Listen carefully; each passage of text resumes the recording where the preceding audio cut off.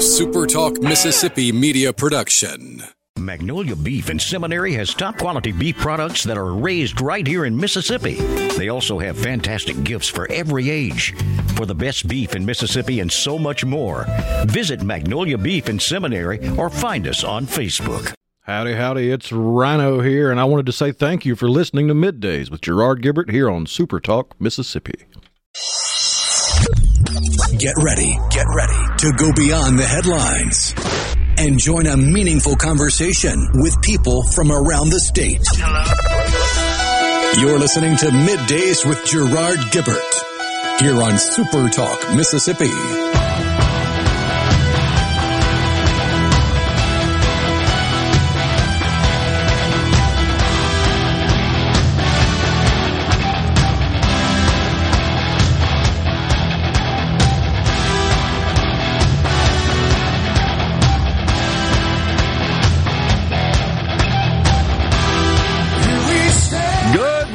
Everyone, and welcome to Middays Super Talk Mississippi. I'm your host, Gerard Gibert, along with Rhino, live in the Element Wealth Studios, guiding you through the middle of your day with facts, fodder, and fine music on Hump Day.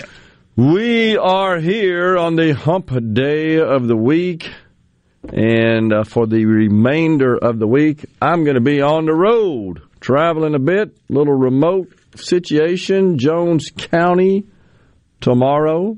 Jones County, of course, one of Mississippi's leaders in economic development. And we're going to be down there, and so will the Super Talk Eagle Hour. We'll be live in Ellisville to celebrate the great economic development success of Jones County, and we'll share the stories of some of Mississippi's greatest family-owned businesses. So looking forward to that.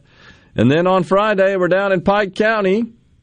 We're getting ready for the 12th annual Smoking on the Tracks Barbecue Cook-Off in Summit, Mississippi. Great food, live music, a car show, and more in store for you. Smoking on the Tracks brought to you by Lot Furniture in Macomb, Ag Up, and Southwest Distributors. So, with an event like Smoking on the Tracks, yeah, usually if you have to talk for long periods of time, you have to figure out ways to keep your throat hydrated and keep your mouth from getting too dry. But at Smoking on the Tracks, you're going to have to worry about the opposite. You're going to have to worry about drooling too much because it's just going to smell so good. Very much true. It's a really cool little setup, too. Literally is on adjacent to the railroad tracks there that run through the town. In those days, that was pretty typical. Railroad just went right. Towns built up around the railroads. Oh, yeah. That was a common form of transportation. It was the life and death of many towns. That's very true. It's a good point. If your town wasn't on the railroad, it shrunk. That's true. If it was on the railroad, it exploded. Very true. And many of our highways, our U.S. highways, before the interstate system, they followed the path of the railroads. 51, for example. It's the way we got north and south in Mississippi before we had 55, Interstate 55, just as an example. So a lot of stuff going on in these United States. Fox finally had a settlement yesterday, right? Fox News Corp. A settlement for a whole lot of money, as a matter of fact. Just south of what, 800? 797, I believe. Million. Right, not million. Billion. Yeah, million. The company, best I could tell, generates a little over $1 billion a year in net income. So this pretty much is a whack off of half of that in a year. 787. That's a suit that they have settled with Dominion, makers of electronic voting systems. It would have been an historic trial had it gone that far, but you knew the lawyers and the insurers were going to be working diligently to reach a settlement to avoid the circus that would have been the trial. The case was resolved in a Delaware court.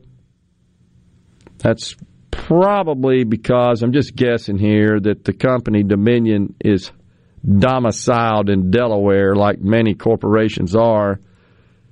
My company was, and that's because there are some benefits under Delaware law when it comes to a diverse shareholder base and what are called investor rights, IRA, investor rights agreements. And so there's some benefits there in Delaware that do not exist to that extent in other states, and that's why a lot of companies, public company or companies with diverse equity structures, will domicile in Delaware.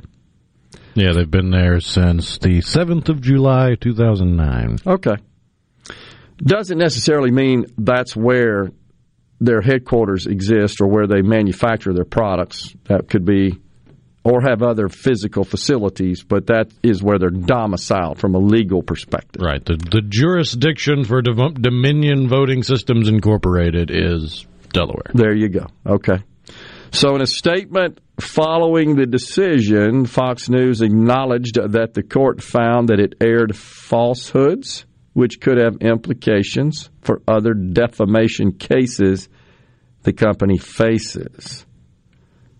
Quote, "We acknowledge the court's rulings finding certain claims about Dominion to be false. This settlement reflects Fox's continued commitment to the highest journalistic standards." Also, a source confirmed that Fox News will not be required to give any apologies or retractions on its air as a part of the settlement deal. No surprise that this was a headline story on MSNBC, CNN, other network left-wing, left-leaning outlets. No mention of it on Fox. No surprise. I didn't see any or hear any. Didn't find any news story. Very little of it. Yeah. But, I mean, from a realistic, not a, the media, standpoint, you're really not supposed to talk about anything you're involved with and call it, like, in front of a judge. So, yeah, and I think this the agreement, including the provision that they are not required to retract or apologize, is likely why you didn't see any reporting on it on Fox. They would have been compelled to had the court ordered it to do so, but that was absent the final agreement. Interesting, though, it is reported that this is the largest defamation lawsuit against a media company, I believe, in history. Maybe the biggest settlement in history. Interesting. So, I think that deals in the so-called rear view mirror at this point, is the way I would put it. In the meantime, on the economic front, once again, this debt ceiling showdown is heating up. It's percolating. And I'm just fascinated reading the reporting on this, depending on the media source. What just makes me laugh is when you get the, I guess, the left-leaning media, which is most of it, honestly. But it's the CNN headline here. The U.S. economy could depend on McCarthy corralling his extremist Republican troops. They're MAGA extremists. Oh, my gosh. Millions of Americans could face massive consequences unless Speaker McCarthy can navigate out of a debt trap. So, isn't there another side in this as well? Why is there no reference to the other side? You mean the other side that's saying it's my way or the highway, get bent? Pretty much. So, we reported yesterday, we shared the information about McCarthy speaking on Wall Street, addressing at the New York Stock Exchange, talking about, of course, things they're interested in, like the debt ceiling and out-of-control, reckless government spending and massive deficits and debt. He addressed that. and he presented what I thought was a reasonable plan. Honestly, we should be applauding that. It's woefully short of what a goal would be in balancing the budget. I mean, that's kind of a joke, honestly, when you think about producing $1.4 trillion deficits on a $5.8 trillion budget. $1.4 trillion, you're talking nearly 30% deficit spending. Think about your own household. If you spent 30%, such that you would produce a 30% deficit. I believe statistics point out that over half of the United States households would be underwater after a month. Right. But you'd have to make some changes or you're going to die, honestly. You'd have to figure something out. But not when you're the federal government. You just keep on printing that money. And then what do? Drop it out of helicopters so folks will vote you back in. But what about the programs? Exactly. Think about the program. And I'm going to get to that when we come back because Joe Biden took a swipe at the speaker. And I can assure you, his plans do not include cutting any of the programs. We've got Alan Sudduth at 11:05, manager of Mississippi Policies and Government Affairs for Chevron Products, Inc. Up until then, it's me and you, Rhino. We're coming right back in the Element Wealth Studios. Gerard Gibert. He keeps his classified documents right where they belong. Inside a Journey record jacket from the 1980s. Gerard Gibert, Super Talk, Mississippi.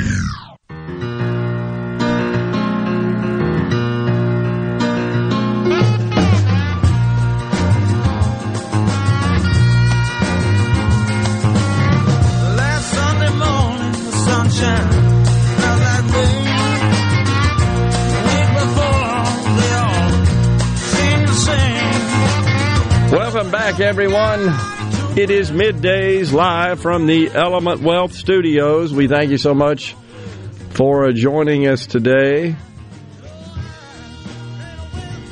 So, yeah, Kevin McCarthy goes to Wall Street and he assures investors that he doesn't have any intention of allowing the country to default on the debt. He says, make no mistake, the longer President Biden waits to be sensible to find an agreement, the more likely it becomes that this administration will bumble into the first default in our nation's history. Defaulting on our debt is not an option, said the Speaker, but neither is a future of higher taxes, higher interest rates, more dependency on China, and an economy that doesn't work for working Americans.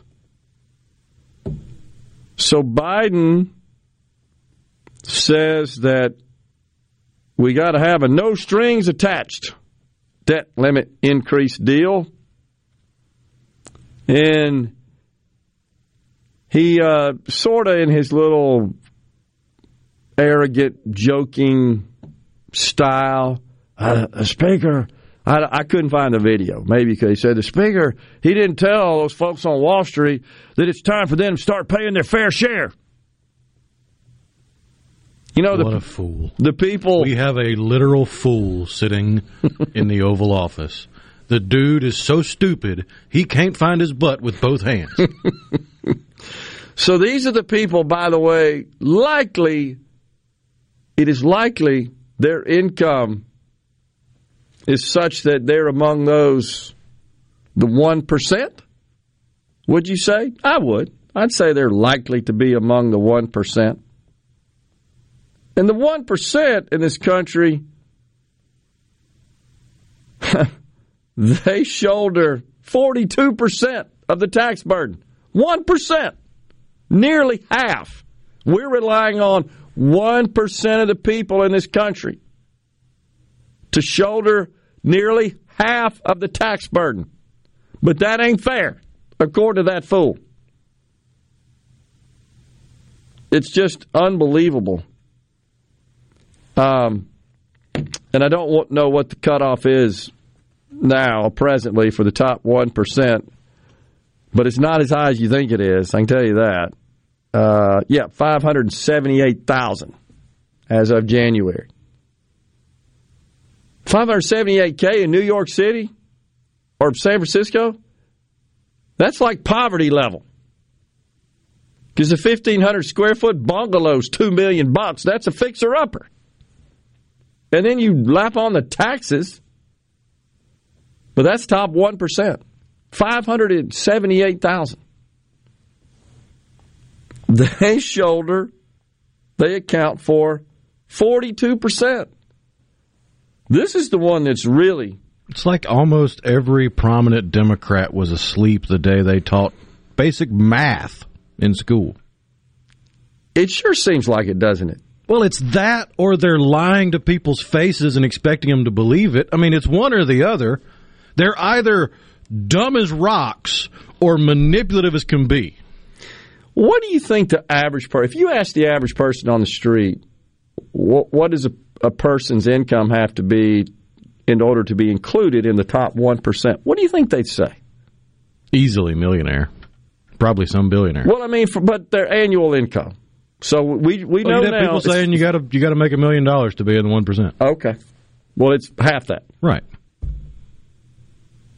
I bet you, I'm going to depart with you on this. I bet a lot of those people think you've got to make several million in income. Some would probably even say, they got to make $1 billion a year to be in the top 1%.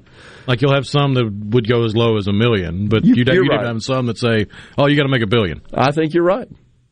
Because they hear folks like Bernie Sanders and AOC and Joe Biden and Chuck Schumer and Liz Warren who are constantly attacking the most successful. And they're always using that with the term billionaire. It's their reference. And I think they honestly believe, you got to be in a billion. You make $1 billion a year to be in the top 1%. That puts you in the top something like that, 1%. But nonetheless, the number of returns, there's 139 million tax returns filed. We're a day after tax deadline date. 139 million returns actually that have a positive adjusted gross income. I don't want to get into the wonky junk there. But nonetheless, the top 1% of those, that's 1.3 million, nearly 1.4 million tax returns. When you consider that there's 140 million roughly that are filed, that's who's covering 42% of the revenue. But that's not fair. How do they define fair? More.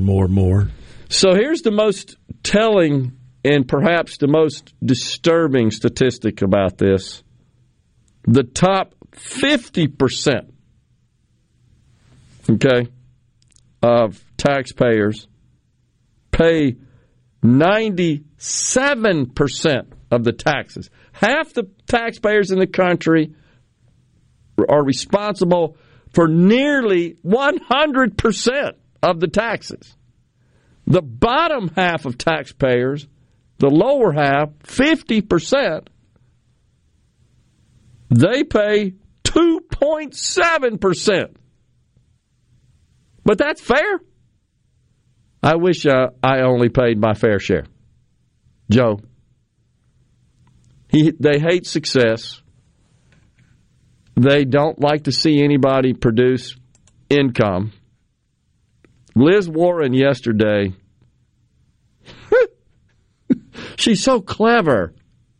What'd she say? How about a beer, hon? Or something. Remember that? Thanks for coming to your own freaking home. She tweeted yesterday, if you're paying any federal income taxes this year, any at all, you're funding our country more than this billionaire did in 2007 or 2011. that billionaire, of course, is her favorite target, Jeff Bezos, founder of Amazon and top 1 or 2 or 3 richest people. It's time for the rich and powerful to pay their fair share, and that includes a hashtag wealth tax on fortunes greater than $50 million. And she has this cute little meme in her tweet, Rhino. Happy tax day to Jeff Bezos, who paid $0 in federal taxes. I encourage everyone, and this is worth repeating. I've shared this in my speaking endeavors as well. Jeff Bezos penned a letter, we're coming up on 2 years ago, to his stockholders, his customers. It was addressed to them, his partners, his employees, where he outlined in great detail, with the math, something Liz and Joe Biden can't do. It was multiple pages. The value, quantified dollar value that Amazon has produced for the various stakeholders, stockholders, employees, partners, AWS subscribers, and other customers. And he quantified it. And it wasn't just pulling numbers out of his rear. It was detailed, quantified, supported, substantiated information. Every CEO ought to do that, in my view. Well, it was over $340 billion of economic value. His idea, his risk created for society. Now, I may not agree with Jeff on his politics. That's besides the point. I'm saying here, forget politics. We're talking business. If only the businesses would stay out of politics and the freaking politicians would stay out of business, we'd all be a whole lot better off. But no, they got to cross over. All the damn businesses got to spew their political crap, and they got to invade their business with that stuff and include that in their business operations with their ESG garbage. And then the politicians like Liz Warren, she's got to go attack someone who created $340 billion of value for society. Here's what I say. We need more Jeff Bezoses and fewer Liz Warrens. This country and this world would be substantially, dramatically better and improved. More Bezos, fewer Liz Warrens. That's my story, and I'm sticking to it. We're coming right back in the Element Wealth Studios.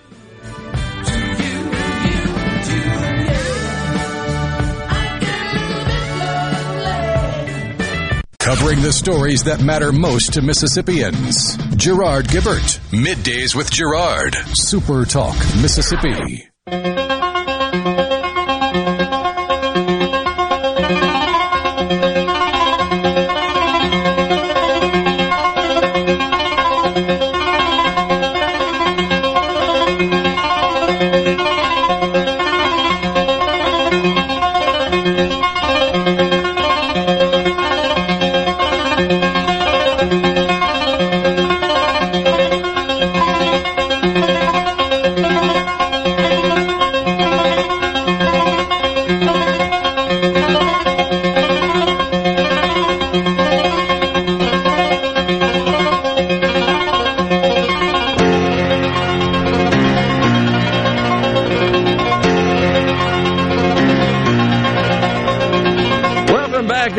Middays.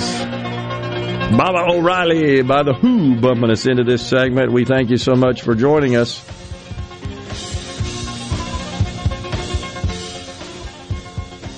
I see that I caught a tweet by somebody named Ed Krasenstein. I think that said that right. Yeah. I didn't bother to look up this person's profile to see who or what they are. Krasenstein. And he tweeted a greeting, a welcome back to U.S. Senator John Fetterman from Pennsylvania. Today, John Fetterman returned to the U.S. Senate after taking a leave of absence due to clinical depression. 17.3 million Americans, over 7% of our population in parentheses, suffer from depressions. This man should be viewed as a role model. Seriously? That's how folks think. Gary in the Berg on the C Spire text line, that's 601-879-4395, says, kind of like Buckhead in Atlanta. They pay 40% of Atlanta taxes from what I've read. I'm not sure, but it wouldn't surprise me. It's the more affluent area of Buckhead. And so I'm not sure if you're talking about income taxes, but certainly if you looked at the city of Atlanta and analyzed the source of income taxes to the state of Georgia, there is no local income tax in Georgia. Yeah, probably a large share of the Atlanta area is produced by the Buckhead area, the Buckhead region of Atlanta. That makes sense, just because of the income level of the residents of Buckhead. That's what I was about to ask. I'm only vaguely familiar with Buckhead, and what I am familiar with is not residential. So I was wondering if there was a residential aspect to the neighborhood. Yeah, there is. There is, but it may be true. But the point is well made, though, by Gary, that we have a president and a party in the Democrat Party who absolutely pounds the drum on a daily basis, this fair share refrain. I'm sick of hearing it, honestly. It's unproductive. And I think it's an effort to appeal to a base that just wants a pound of flesh. Like, okay, so you want more taxes. If you took it all, it ain't nearly enough. So what's the purpose of that? It's not like, well, yeah, we need more taxes to pay for the programs. No, you don't. You just print money. It's to energize a base made up largely of takers, of people that don't really care about taxes because they don't have to pay them. The recipient class. You know, you got these, is it patriotic taxpayers, whatever the heck they're called, that want the 90% tax rate. Disney's granddaughter is among those. But they're hypocrites, honestly. Because they're patriotic millionaires. Yeah, it's about 15 or 20 of them. It was Roy Disney's granddaughter, not Walt. Roy's is Walt's brother. They had a press conference yesterday in front of the Capitol, urging the Congress to raise taxes, the highest effective rate, to 90% on the super wealthy. They're concerned about income inequality. However... So wait. So you have people that actually have money that they could willingly use to better society. Right. And they want to lobby the most inefficient government possible to take their money and do the same thing much more inefficiently. You got it.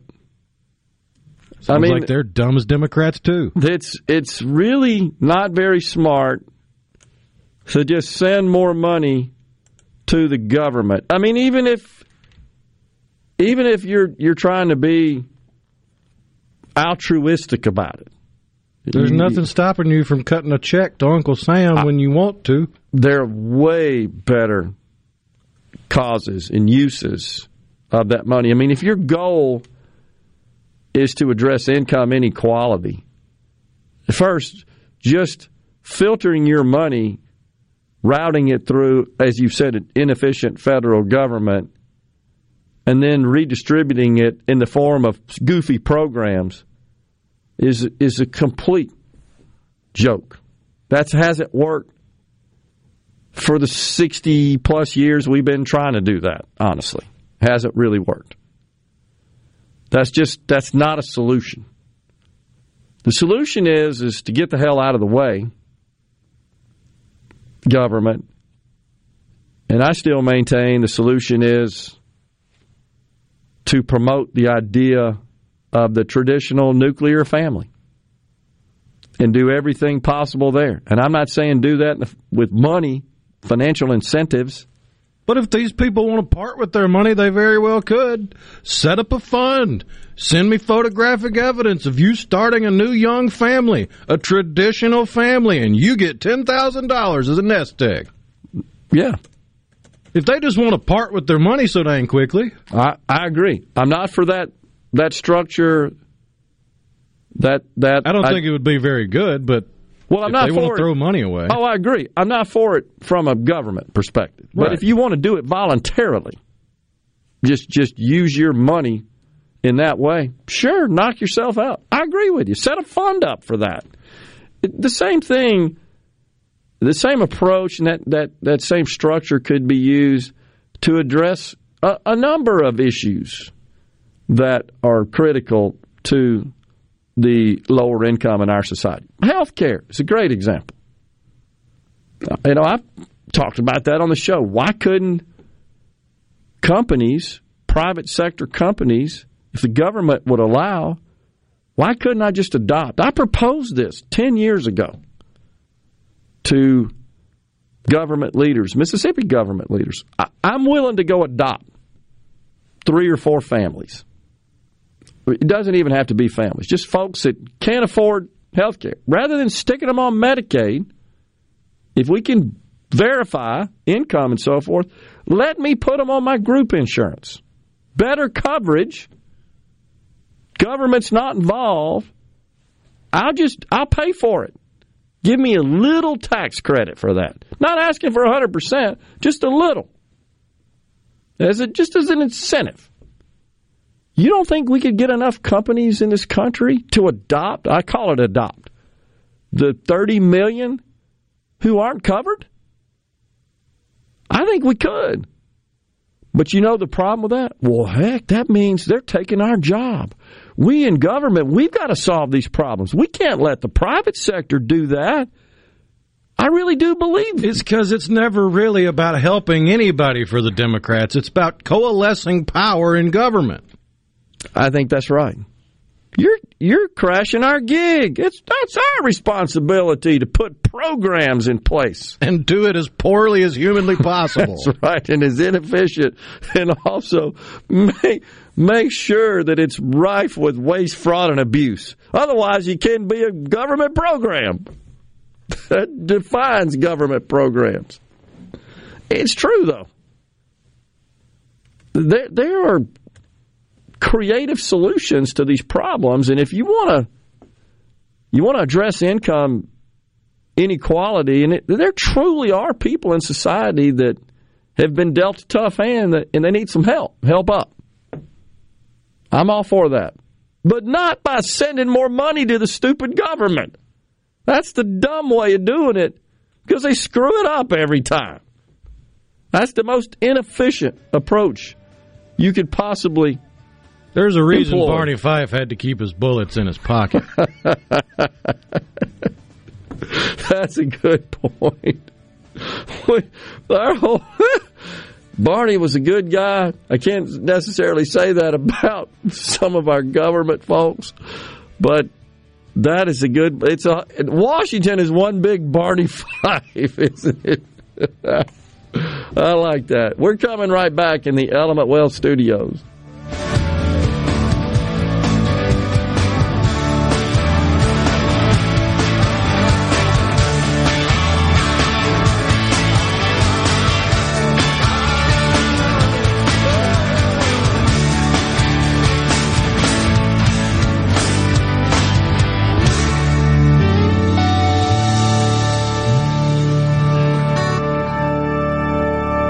Days with Gerard. Good for America.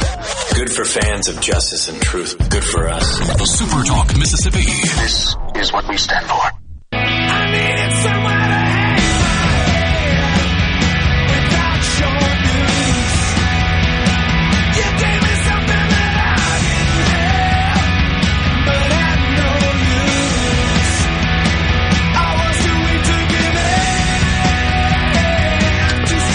Welcome back, everyone. Middays, Super Talk Mississippi. We appear to have agitated a couple of people here, at least one on the ceasefire text line. Fox News and its affiliates do nothing. Actually, it says does nothing, but it would be do because it's a subject that's been joined with and. So that's plural, multiple, right? I get that right? Yep. Subject, verb, agreement. I can't remember what you call it when you have multiple subjects that are joined with the and, as opposed to the or, in which case each is an individual subject. But it should say Fox News and its affiliates do nothing, but lie to, should be there, says its viewers. And sad part is everyone should be lets Trump brainwash them. So, at first, I think it was dumb for Fox to attack and call out Dominion and essentially assert that the voting systems were flawed. I didn't think that was very wise on their part. So the difference between me and this person is I can think independently, and I'm calling out Fox on that. Now, so that, I think, was really an ill-advised business move on their part. They may have an opinion, and they could have expressed it as an opinion. The problem is you're not just saying, hey, I didn't enjoy, for example, I didn't receive the value I was expecting when I purchased or consumed a product. Here you're saying that a product does not perform as advertised, and you're really getting to the integrity, the core integrity of this company's product. That's a problem. That's a little different than saying, I went to have something to eat and it didn't taste very good. That's an opinion. But here they were asserting that there is a technical integrity. Honestly, they were saying it was malicious and intentional is what they were saying. Yeah, they've got the code back there that changes the votes without really knowing that that was the case. They didn't have any proof of that. Nobody had access to the code. They didn't have any software developers come on and say, yep, there it is right there. That's where the change is made. That'd be a little different. These were news hosts that were making this assertion. So that wasn't very, very wise on their part, in my opinion. But on the other hand, there is a common perception on the left that folks on the right are just glued to Fox News 24 hours a day and take at face value everything they say and believe it's the gospel truth. You know people like that. Oh, yeah. But this is what the left says. Now, I don't honestly believe that. I'm somewhat surprised to find just how few people on the right that are pretty far out there on the right think Fox News is liberal. You know what I'm talking about. You've seen that. Oh, yeah. And really don't watch Fox News. Don't consume Fox News. But the left thinks they're just glued to it, like little droids or something. And it fills their head, and they take that to the bank, and then they just repeat all that.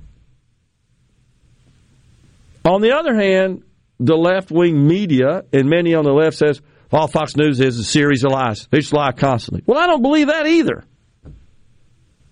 So I would ask this person, okay, I'm in agreement that what Fox did vis-a-vis the Dominion voting systems was bad journalism, in my view. You already went over that person's head with vis-a-vis.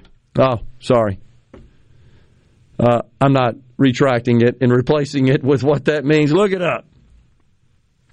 But, so I would ask this person, give me some examples of lies.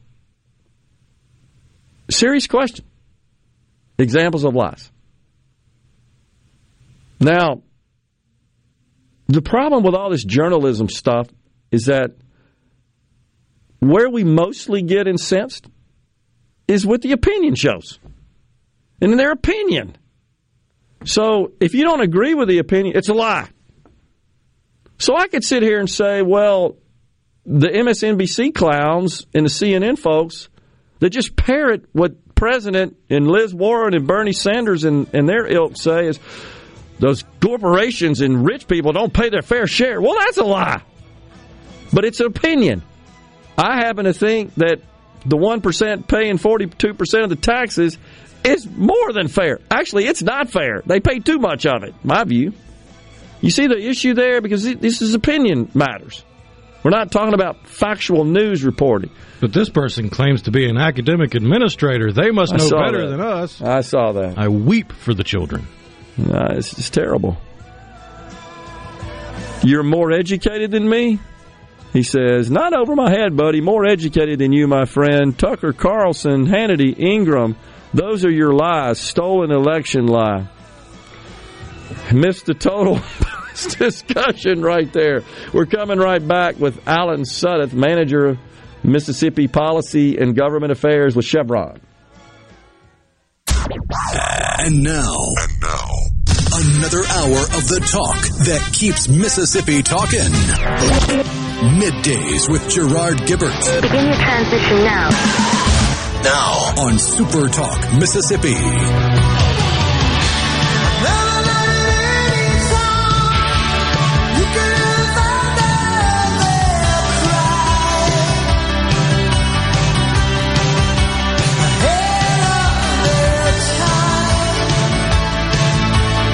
Welcome back, everyone. Hour 2 of Middays live from the Element Wealth Studios on this Hump Day. Joining us now, Alan Sudduth, manager, Mississippi Policies and Government Affairs for Chevron Products Company. Alan, thanks for joining us on Middays.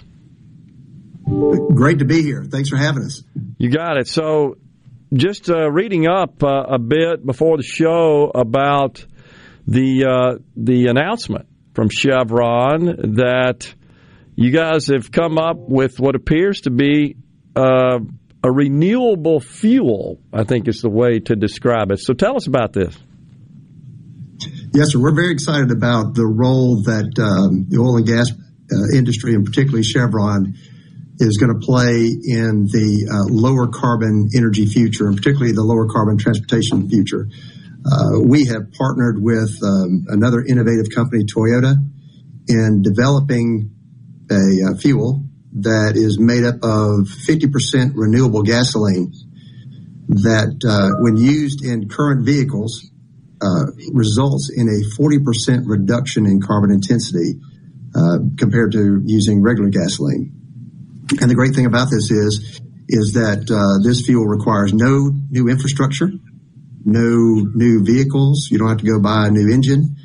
It is something that people that are on the road today and car owners today can use today. So we're excited about how that'll have a tremendous impact on lowering carbon emissions in transportation, while also being something that is accessible and available and affordable. So what specifically, Alan, is the breakthrough here? I mean, what's the innovation that occurred that enabled this? It is the ability to blend renewable gasolines with traditional gasolines and ethanol to come up with the right mixture, the right blend, so that we're having this significant reduction in carbon intensity. And I assume we've been without loss of performance. Would that be correct? Or that's right. Or that's right. What about wear on the engine itself, or any impact there? Well, that's what part of the demonstration is showing. We began in Pascagoula, Mississippi, with 3 Toyota vehicles. One of their hybrids, their Toyota Tacoma, and another vehicle, and they are using this fuel traveling from Pascagoula. They came to Canton Monday, and they were in Baton Rouge yesterday, and now they have stops in Houston and in Plano, Texas. And it's demonstrating the fact that these fuels are available for vehicles on the road today, and that they don't have an impact on them, that they can be used by any vehicle that's currently being used and those to be used in the future. I see. Well, this is fascinating. So, and the other thing that I picked up on, as you said, is no change in infrastructure. So I assume that means that the present day refining facilities would be able to produce this new blend. That's right. We're, as many may know, Chevron has its largest refinery in Pascagoula, Mississippi. And we're celebrating our 60th anniversary there. Wow. Where we've made traditional fuels, petrochemicals, and now base oil. And being able to add a renewable gasoline component to that refinery, which uses existing business units, allows us to have a sustainable future, for the next 60 years and beyond. But yes, it's able to be processed in the units that we have in at Pascagoula and at other refineries. So, what's been the reaction from the automobile manufacturing industry? It's pretty clear to me, Alan, that they're all making massive investments in transitioning to EVs, to electric vehicles. How does this impact that? I think it's an additional option, right? We're hopeful that the consumers and the manufacturing industry will see this as an and as opposed to an or. As you noted, both from the manufacturing side and also from the federal government side, it's been heavily skewed toward electrification. And we believe that electric vehicles have a place in a lower carbon future. We think that we have a place going into the future, but particularly when you consider 265 million vehicles in the United States alone are gasoline powered, we can have an impact on those car owners and on the owners of those that be made in the future. Our conversations with the manufacturers are really like with Toyota. Again, there's a partner of ours. So they see the value in continuing internal combustion engines, particularly hybrids. And so there are manufacturers who see internal combustion engine construction in their future, and particularly when we can show them that they can advance the technology of those vehicles, and with this renewable gas blends, they can have as much impact on lowering carbon as an electric vehicle when you consider the life cycle of those vehicles. Sure. Is this something that would increase supply because we're able to incorporate some of these other so-called renewable sources, feedstocks, cooking oil, and the like? Does this then result in an increase in supply? So we're maybe blending that with the traditional oil that we're pulling out of the ground. We don't need as much of that to meet our needs. Is that the case? I think that's a great way to look at it. It certainly helps in energy security, right? Because it keeps our oil and gas resources and reserves as part of the energy mix, and by adding renewables to it, then certainly that's a great perspective in that it extends the life of the energy resources we have available here in the United States. Yeah, and I say that because obviously the key to getting the price down at the pump that we're all looking for as consumers is to boost supply. And this seems to be perhaps a way to achieve that. And then I would also ask, is Chevron out front of the pack here? Are the other big oil companies pursuing this as well? Or are you guys out leading the pack? I believe we're leading as far as the innovation. There are other companies who are working on blends, and I believe they have blends that they're introducing. So I think it's an industry-wide effort. They just, I think, have different maybe mixtures and different ways in which we're approaching it. But okay, we're not alone in the oil and gas industry. When will you be shipping it? And then will there be a change for consumers at the retail level, separate pumps, for example? Great question. This is our demonstration phase, right? We're early on because we want to get some feedback from policymakers, from consumers, from the automotive industry. We believe this works, but we're going to need help to make it scalable. Sure. We'd like the market to drive this. We understand that in this kind of lower carbon environment, that policy is really important in order to make some of these things sustainable and scalable. Yeah. But we have the technology. We've tested it. We're demonstrating it today with the hope that, as you pointed out, that we can continue the dialogue and make this a legitimate alternative or legitimate additive to the lower carbon solution. What's been the reaction from the government, Alan? Of course, the present government is pushing pretty hard Americans to transition to EVs. I think that's a fair point. That's where they are, and again, part of today's exercise, part of the effort here is to get the word out that while electric vehicles may be a solution, they're not the only solution, and they're certainly not the immediate solution. This offers us a way to get to engage those 265 million cars that are currently on the road, to engage them in part of the lower carbon solution in a much sooner way, in a much affordable way than the construction of new electric vehicles and construction of new infrastructure and converting everyone over to that mode of transportation. We believe people should have a choice. We believe we should give them a choice that allows them to have the same positive impact on carbon, but to do it sooner. Work with a group that, over 95% of the vehicles on the road today in the United States are gasoline powered. So having this as an option allows us to have a more immediate and significant impact than kind of waiting on the transition that may not come to the extent that we need to in order to have the impacts that people are working on. Sure. Sounds like tremendous innovation that has been accomplished here, Alan. And we look forward to learning and hearing more about it. And we appreciate you joining us on Middays and informing us about it. Thank you. Thank you so much. Appreciate the time again. You got it. That's Alan Sudduth, Manager, Mississippi Policies and Government Affairs for Chevron Products Company. We're stepping aside for a break, coming right back on Middays.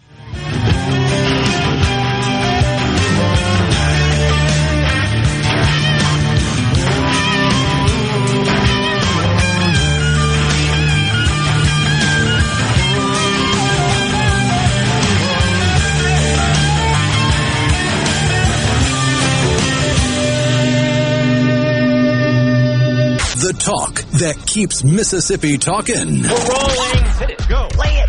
Middays with Gerard Gibert on Super Talk Mississippi.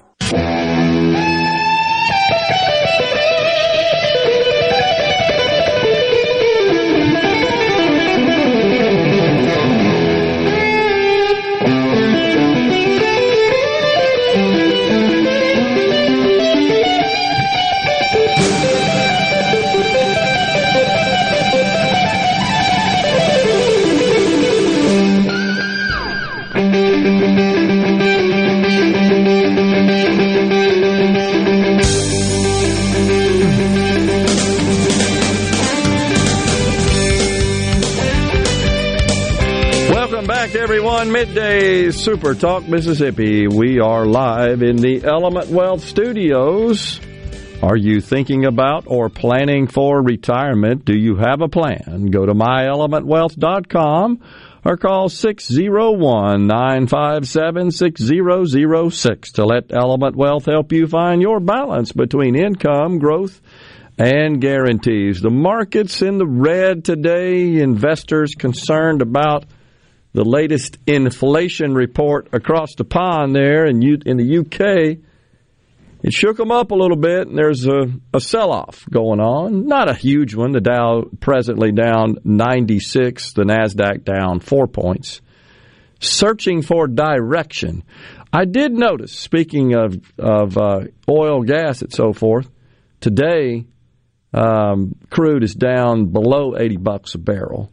It's been hovering around that $80 line. I did notice it seemed a little bit more expensive for me to fill the car up. Getting ready to head down to Ellisville tomorrow. So for the middle grade, which is what I typically put in my vehicle, $3.52 a gallon in Ridgeland. That's up a little bit, isn't it? Seemed like it was... Yeah, it's up a little, at least in this area. Yeah. And of course... Which, is to be expected with the summer blend coming into play. Yeah, that's right. So this is fascinating. Before I even knew about Mr. Sudduth coming on as a guest, I got wind of some of this just from some of my normal reviews of the news.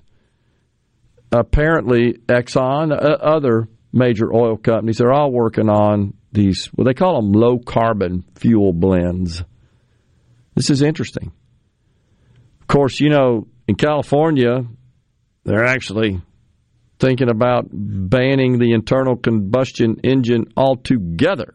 I think they have, right? Passed a law 2032 or 35 or something. Yeah, no new vehicles after a certain point. Yeah, sold.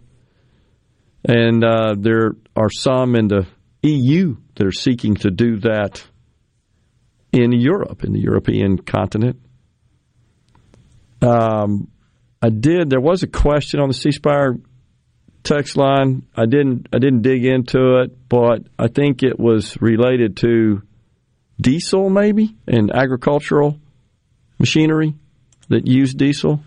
Can you find that? Because I actually sent a question to our contacts, and they're checking with it.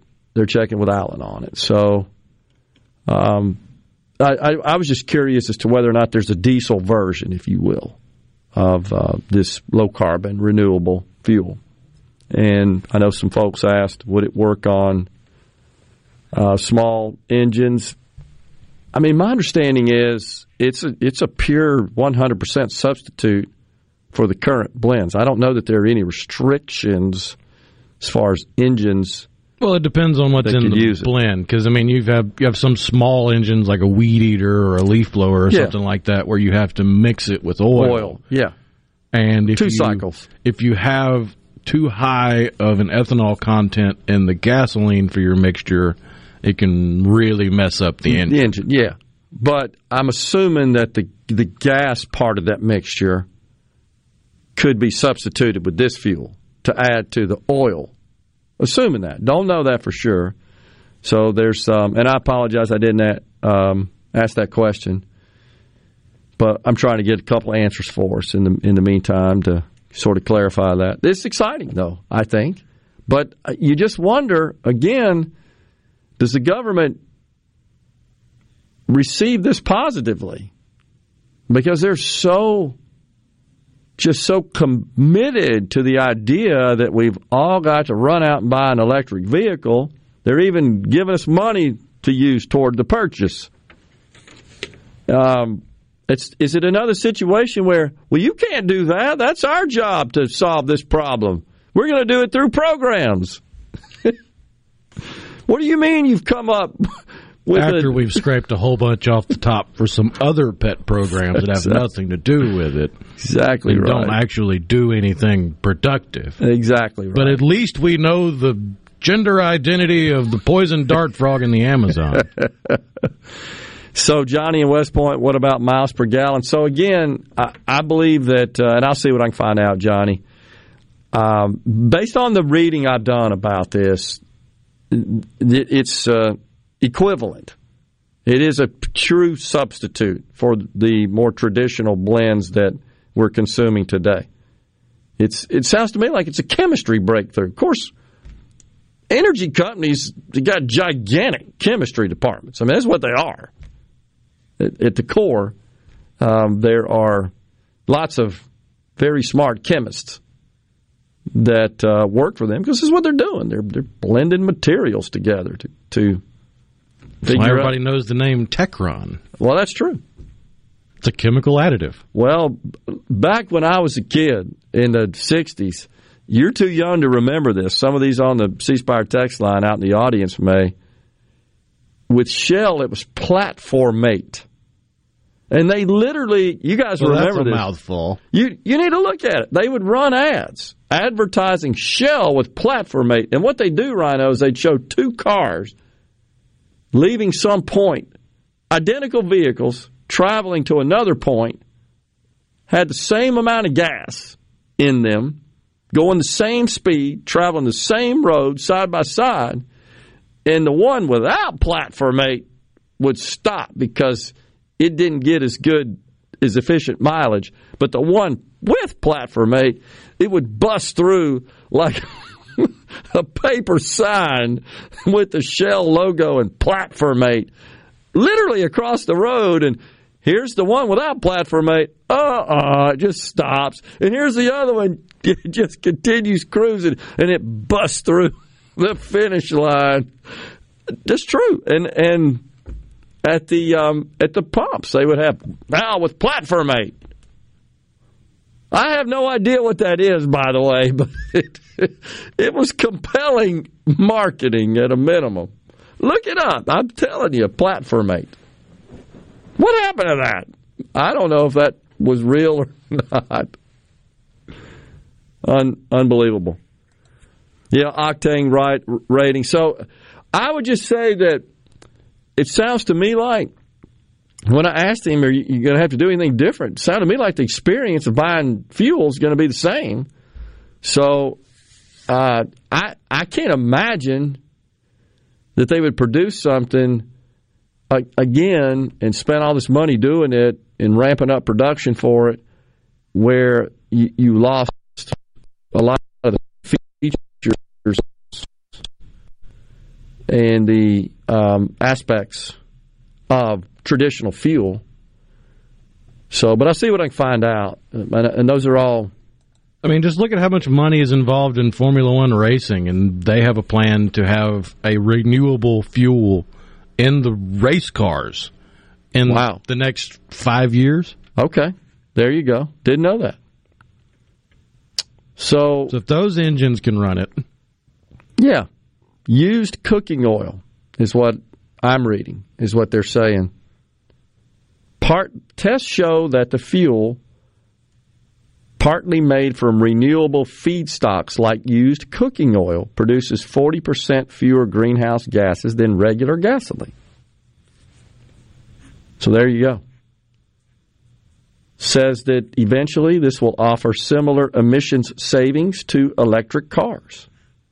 This is interesting because you wonder if this would allow traditional fossil fuels, internal combustion engine powered vehicles to satisfy the new tailpipe standards we talked about yesterday that the EPA is releasing. And the idea of those tailpipe standards is they're so rigorous that no internal combustion engine powered vehicle would meet them. Therefore, you got to buy an electric vehicle. That's the idea. It's kind of a pernicious approach, if you will. It's masqueraded by, we're just trying to get the manufacturers to improve the tailpipe emissions so that they produce less carbon. Not really. We want them to just sell electric vehicles. But this kind of conflicts with that, it would seem. I mean, because that's what they're touting. Chevron, Exxon, the other big guys as well. This is interesting. See where this goes. But this is another example, Rhino, of human innovation solving human problems. It's amazing how that works. And they'll get mad because they'll make money off of it. And we're coming right back in the Element Wealth Studios. Oh, baby.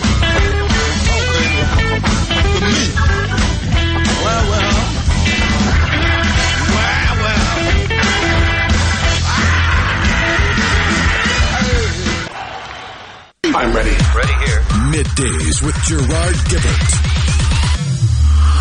on Super Talk, Mississippi.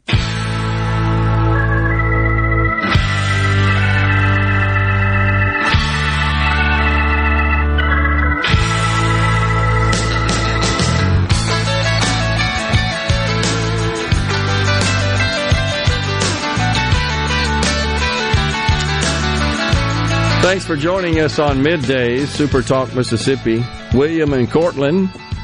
In railroad times, we were talking about smoking on the tracks and reminiscing a bit about the construction of railroads.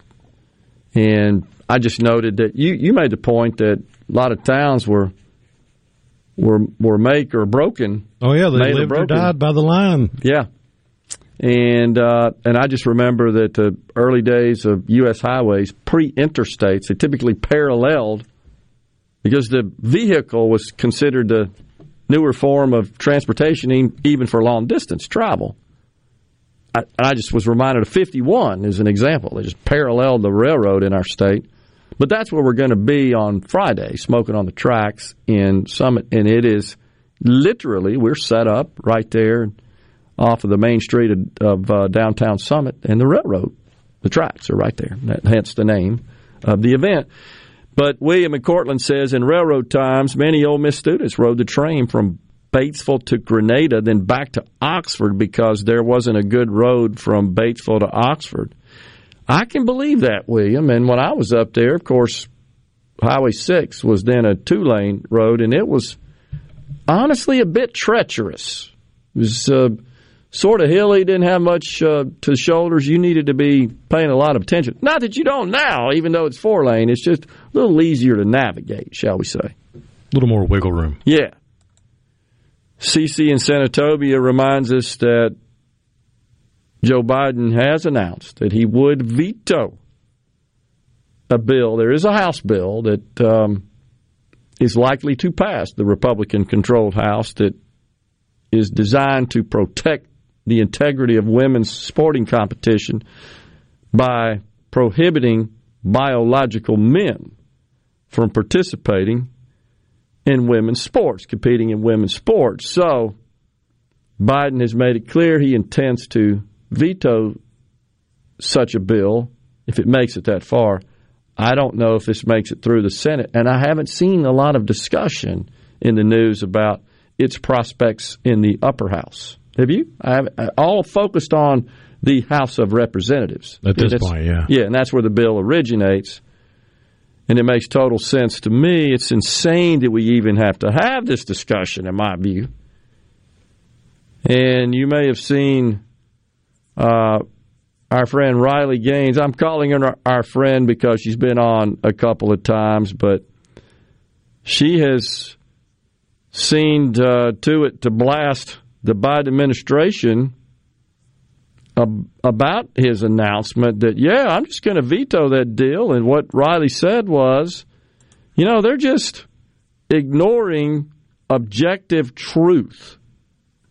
She's so right. I mean, and she's expressing severe frustration that this is even a thing in our country. And I agree with Riley on that.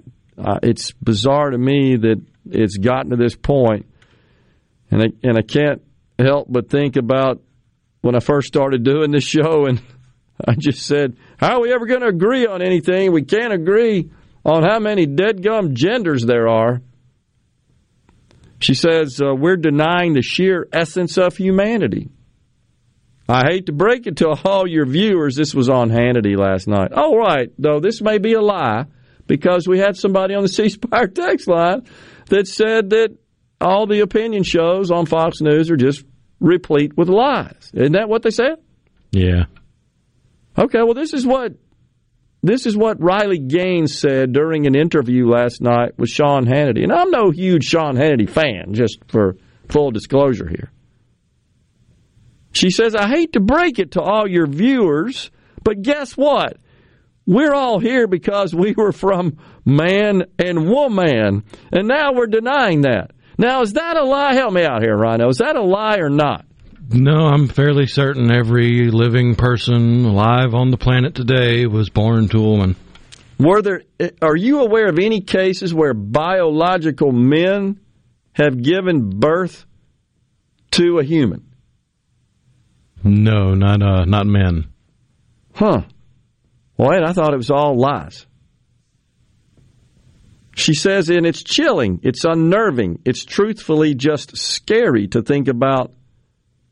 We have people in positions of power, referring to Joe Biden, who are supposed to make these big decisions that govern the country, but who can't define a woman. Now, you may also be aware that Education Secretary Miguel Cardona He struggled as well yesterday on the Hill with defining a woman when asked by Representative Andrew Clyde, Republican from Georgia. He repeatedly asked the Secretary of Education, Cardona, to define woman or definitively explain the extent of, quote, equal access for transgender students under the Biden administration's new Title IX rule. So what's happening here, folks, is that Joe Biden and the Democrats are trying to use the power of the federal purse to influence social policy, if you will, basically telling schools that in states that exist in states where laws have been passed that prohibit males from competing. I'm talking about biological males, not those who run around and say they are, like Leah Thomas, who says now she's a woman, he is a woman, simply because he let the hair grow out or put bows in it or sign up to swim on the women's swim team. That doesn't make you a female, by the way. You're still a male. So the Biden administration wants to say, if you prohibit the likes of Leah Thomas, who were born and are still biological males, from competing in women's sports, and if you prohibit the likes of Leah Thomas from using the women's locker room and bathrooms, you ain't getting no money from the federal government. So Cardona's before the House Appropriations Committee because that's where the money is doled out. And he was there to defend the Biden administration's changes to Title IX that would make it illegal for schools to ban transgender students, meaning males who now have said, oh no, I'm really a female. Look at this ribbon in my hair. Look, I got a dress on. I got makeup on and the like. Make it illegal for schools to ban students from competing on sports teams that happen to not align with the sex they were assigned at birth. Well, the Representative Clyde asked multiple times to define woman. Says, what's the definition of a woman? You haven't given me that. You haven't answered my question. And Cardona says, well, I think that's almost secondary to the important role that I have as Secretary of Education. Dude, you made the rules. Seems like you'd know a little bit about the inputs to the rules, the subject of the rules. Especially if you make a rule that says you can't ban males from competing in female sports. Seems like you'd have to be able to find what a female is first. I lead the Department of Education, and my job is to make sure that all students have access to public education, which includes co-curricular activities. And I think you highlighted pretty well the importance of Title IX in giving students equal access. What about the equal to the females? How's that equal to them? It just hit me, Rhino, that the Democrats seem to have a problem with equal and fair. Now they've wordsmithed themselves into a tizzy and don't actually understand the real definitions of words anymore. Well, it not only applies to economics and taxes, but it also applies to one's gender in athletic competition. And we shared yesterday that the San Francisco State University athletic director basically came out and said, well, if it's not fair in competition, that's okay, because inclusivity is way more important. It's more important to allow these bulked up males with hair all over their bodies and muscles bounding in their arms. And an Adam's apple, it's more important that they be allowed to compete in female sports because they have identified as a female or they're transgender. That's more important than having fair competition and fair competitors in the competition to the bona fide, genuine, biological women competing. That's what the athletic director says. Forget about the fact that it's not competitive, it's inclusive, and that's all that matters. I'm just sick of that crap. We're coming right back with more in the Element Wealth Studios.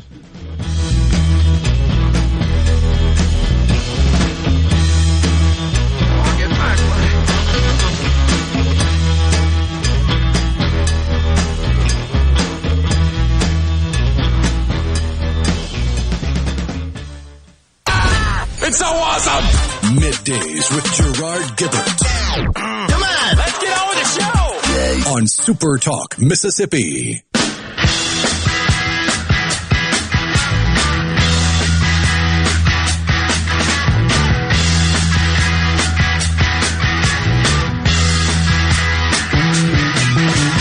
Get your motor running.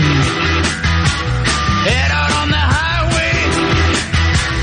Looking for adventure. And whatever comes our way.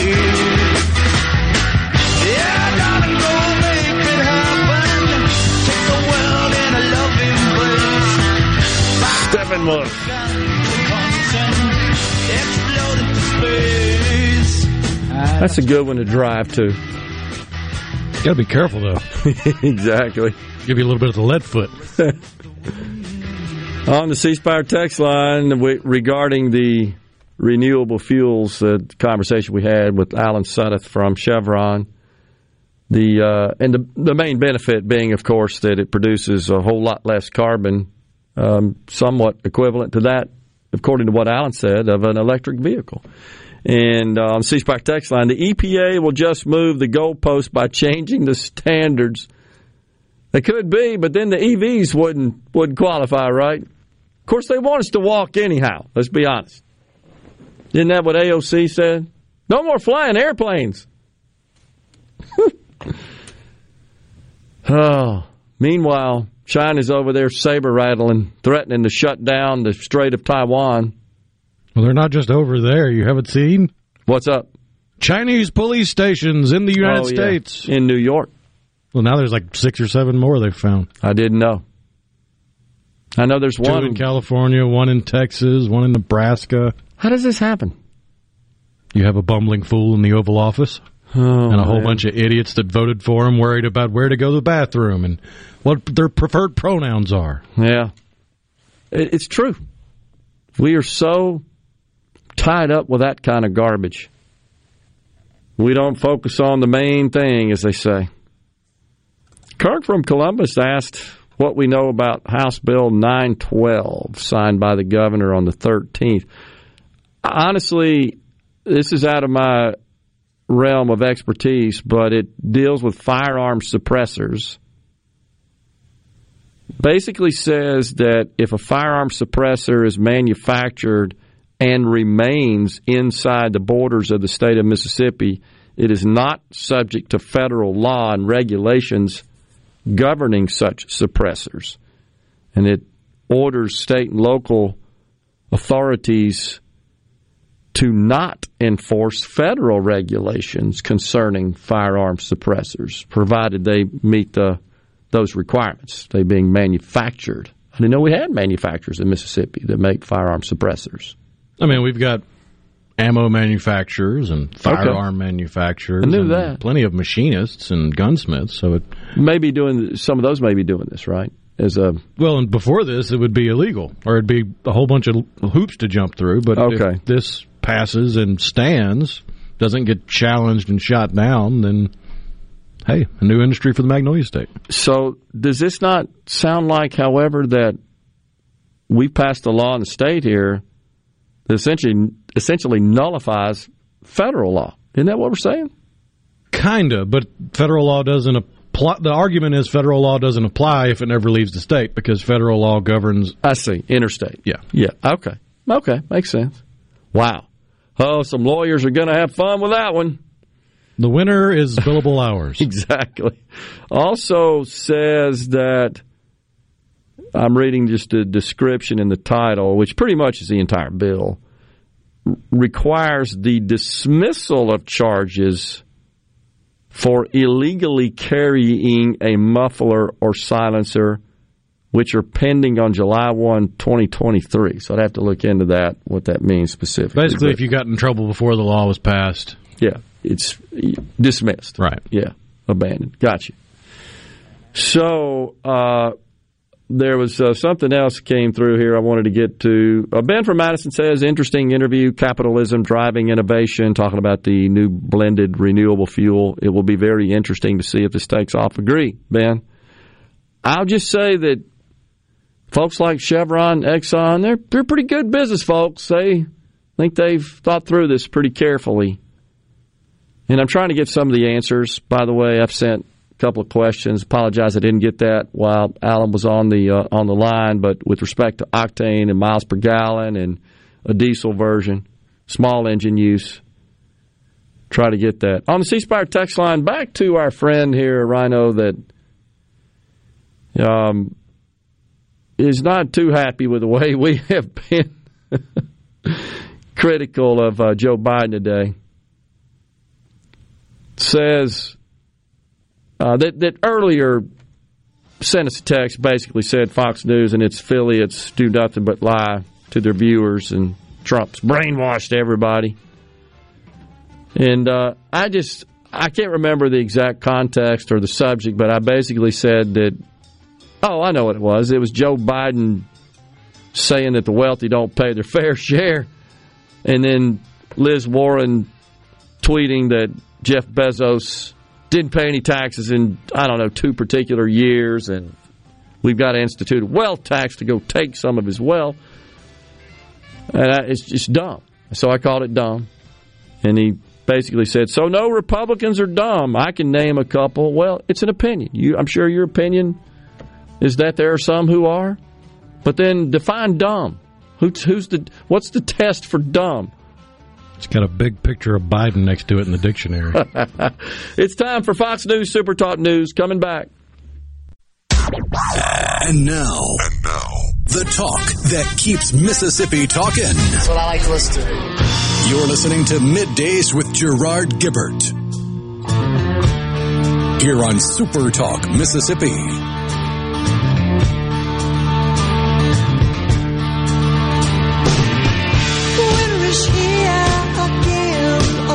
Welcome back, everyone. Middays. We are in the Element Wealth Studios on this Hump Day. So, Netflix, what a wild ride that stock had yesterday because...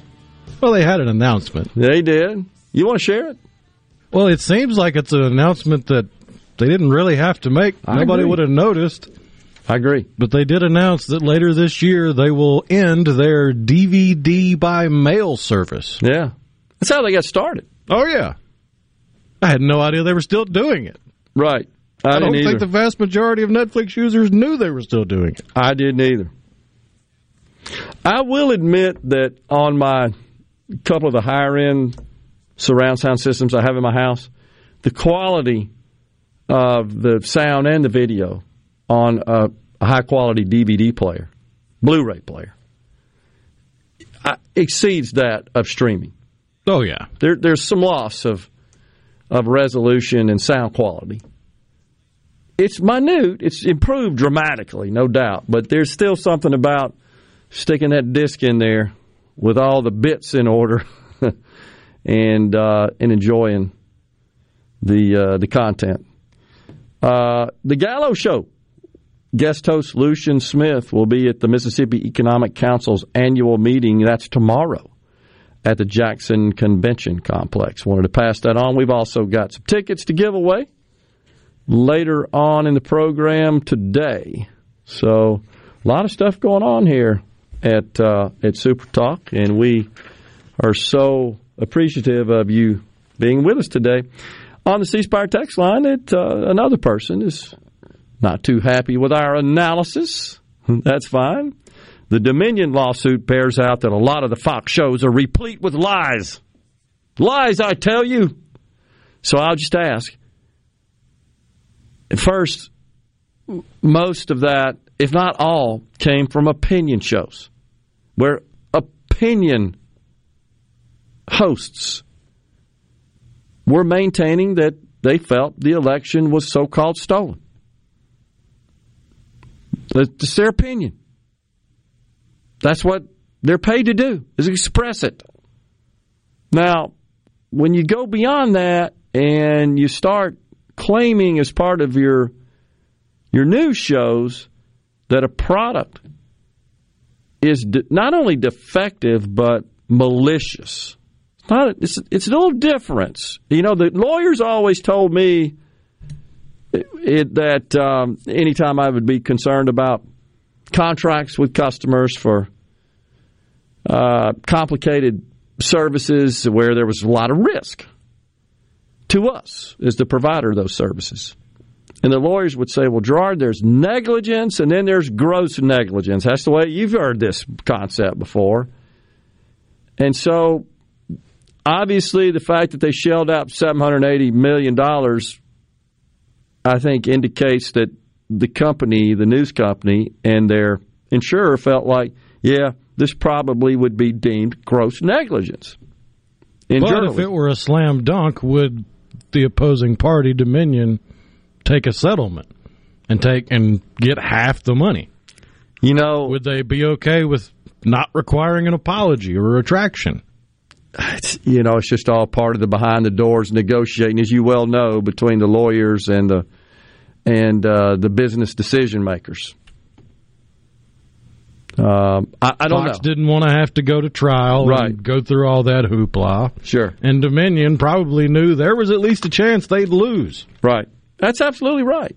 So take that $787 million now. But nonetheless, I ask again, replete with lies. Well, it's opinion.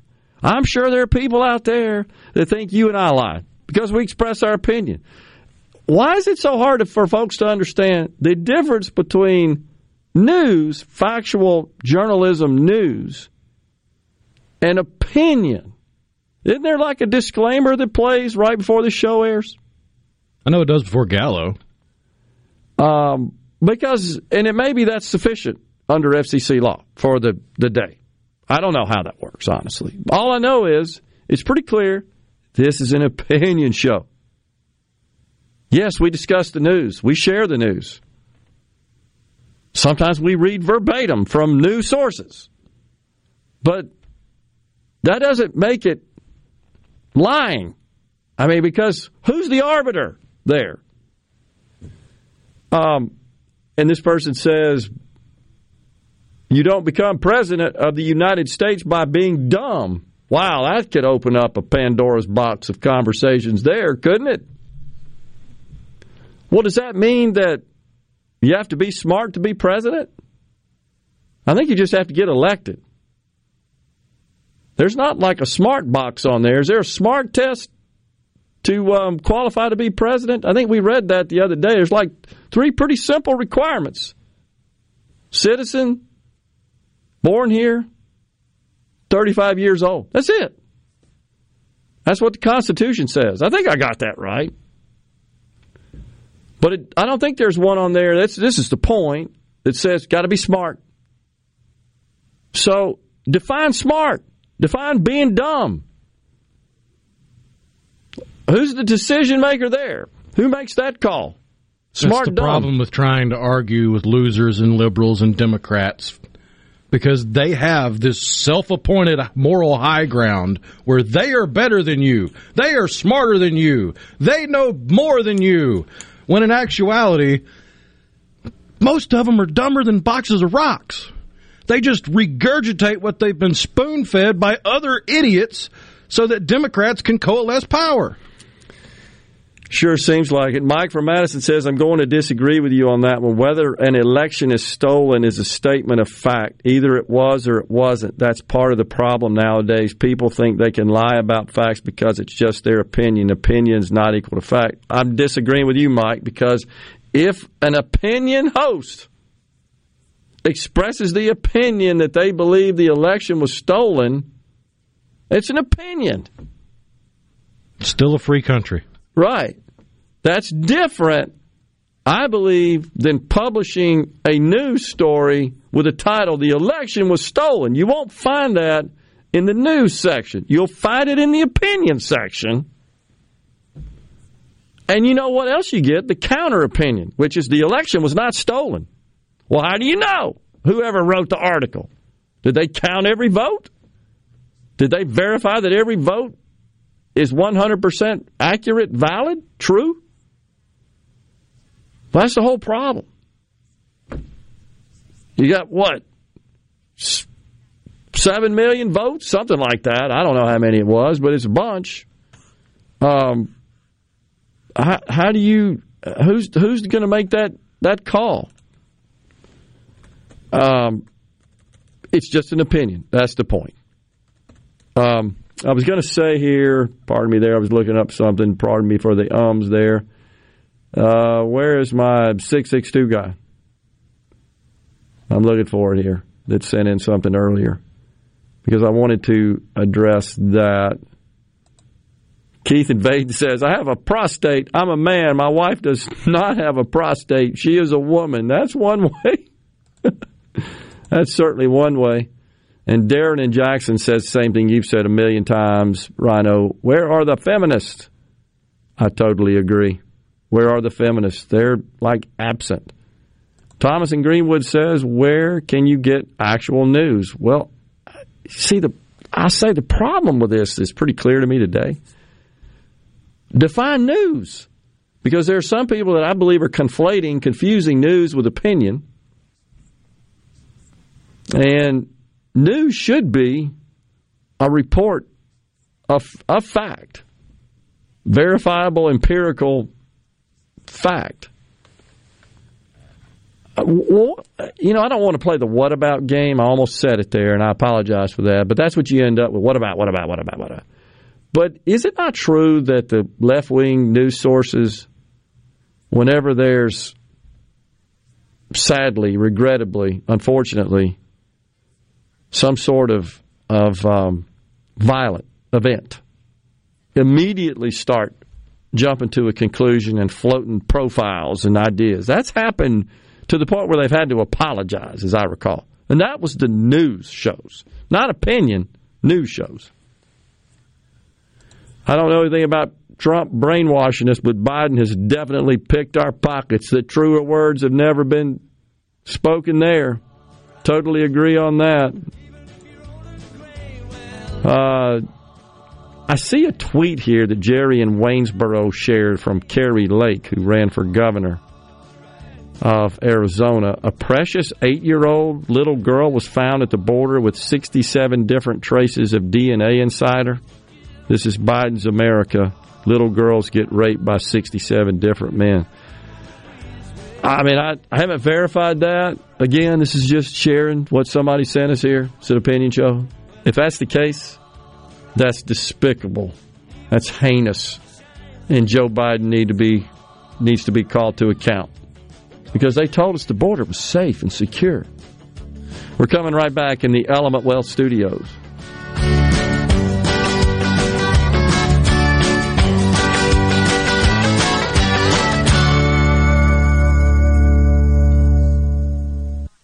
Check it out. Let's do this. The talk that keeps Mississippi talking.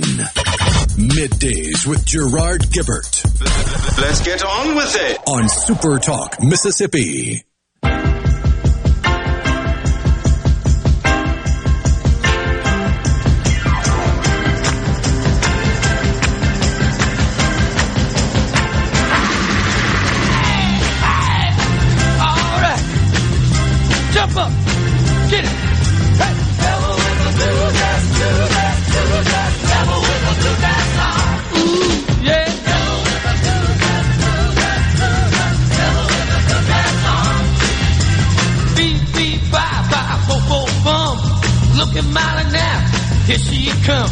We are back in the Element Wealth Studios, so looking at a text here from Matt in Tupelo. Matt, I see the screen. It's a little hard to make out when it comes through on our screen from yours, but it looks like you're in TurboTax. And it's a bullet point question, says evidently it's like a help some help while you're completing your return using TurboTax, is what I'm assuming. What if my child self-identifies differently? Not every child fits into one of those options. Some may identify in a way that isn't captured, while others may choose not to self-identify. For now, the IRS only provides these two options and requires one to be selected. Not doing so will cause an error when you go to file your taxes. So the IRS is transphobic. When is the left going to cancel it? That's true. We're waiting. Matt. Silence is violence. The clock is ticking. Come on, there's blood on your hands, IRS. Matt, are you? Where are you on the return? Is this for the child tax credit, or is this just listing your dependents? I hadn't done that so long, I haven't even paid attention to that. Listing your dependents. I didn't know it was required that you list their gender. Is that true, Matt? Is that what you're talking about? We'll see. What he comes They won't back. let me file porch cat as a dependent, so I don't know. If we can identify, let's see, wait a second. A male, unless he's been pruned, isn't a female. Well, that doesn't make him a female either, Louis from the 662. If we can identify as whatever we want, why not everyone identify as old enough to draw Social Security benefits on the 251 there? I am a man, and I really like looking at women because I know one when I see one, says Jerry in Pontotoc. All right, good for you there, Jerry. I hear you, man. It was best described in Kindergarten Cop. What a woman is? The difference in the genders. Oh, I know it's been a long time. What did Schwarzenegger say there? They use the medical terminology, but if you were easily offended, just turn the radio down for the next 5 seconds. But to quote Kindergarten Cop, a kindergartner talking to Arnold Schwarzenegger in the movie, said, "Boys have a penis and girls have a vagina." That works for me. Pretty much it. I don't know why that's so dang hard. Sure seems to be. Let's see if Mike came back. Kirk from Columbus, can you claim your child's sex change as a tax deduction? I'm sure that it fits into whatever the guidelines are with respect to medical expenses. Yeah. I'm not aware that those are excluded. I suspect that qualifies as bona fide medical expenses. Matt came back and said, just listing a new dependent. Okay. Interesting. I'll have to take a look at that. Sounds to me like that's a function of the IRS systems being behind the times. I wonder if Janet Yellen is aware, because that's her purview. She being the Secretary of the Treasury, the IRS is part of that. We need to call out the Secretary there. The IRS is obviously transphobic. No doubt about it. Got to dismantle it. Got to decolonize it. Unbelievable. I went to the bank to tell them that I identified as a millionaire and I want to draw all my money out. They asked me to leave. I don't doubt it there on the 662.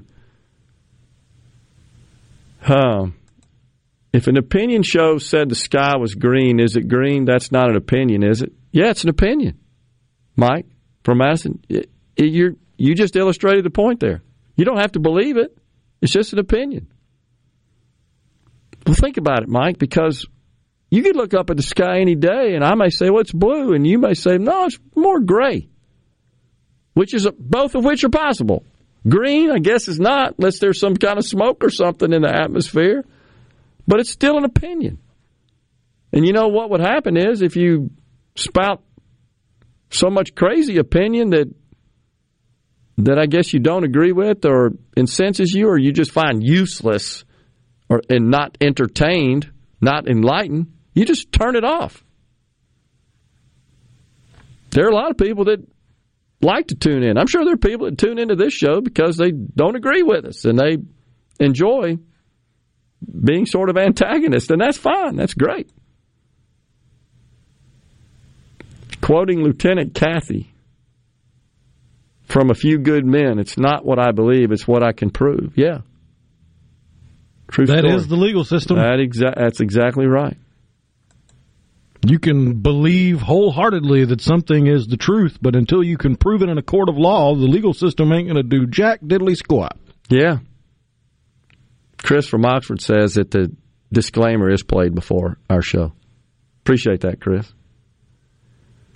So back to, it was 10:59, this ceasefire text line. This individual that said that there are no Republicans or took exception, shall we say, and sounds like a bit of offense to my assertion that Joe Biden was dumb. And what I mean by that is comment that the rich and the wealthy in this country don't pay their fair share.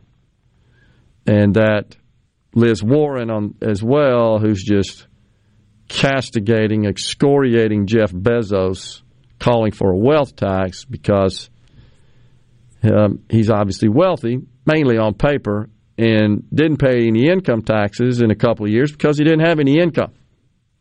They don't like the fact that they build up assets and then they borrow money against those assets that they pledge to a financial institution to live. But they don't have any income, so therefore they don't pay any tax. And those assets they're pledging are volatile, but that's all worked out with a bank such that it meets their risk tolerances and risk tests for income. What's wrong with that? Why are they so mad about that kind of stuff? I point out we need more of Jeff Bezos to innovate and provide value to society. You think about it. How much has he done to lift people out of poverty? A whole hell of a lot more than Liz Warren would ever consider. Right. And her idea is, well, you need to send me some of that money you made while you lifted those people out of poverty and created, 1.5 million jobs, not to mention the hordes of people that make a living, a handsome living, selling their goods through Amazon. And Bezos points this out in his letter in excruciating detail, honestly. I mean, down to the numbers. Dramatically lowered a major barrier to entry for small mom-and-pop businesses. Excellent point. Absolutely. You no longer have to have a brick-and-mortar location with a warehouse and an entire team to work the warehouse and send out your orders. You can do it through Amazon and use theirs. And think about, you're using arguably the most sophisticated, most powerful supply chain and retail e-commerce systems on the planet.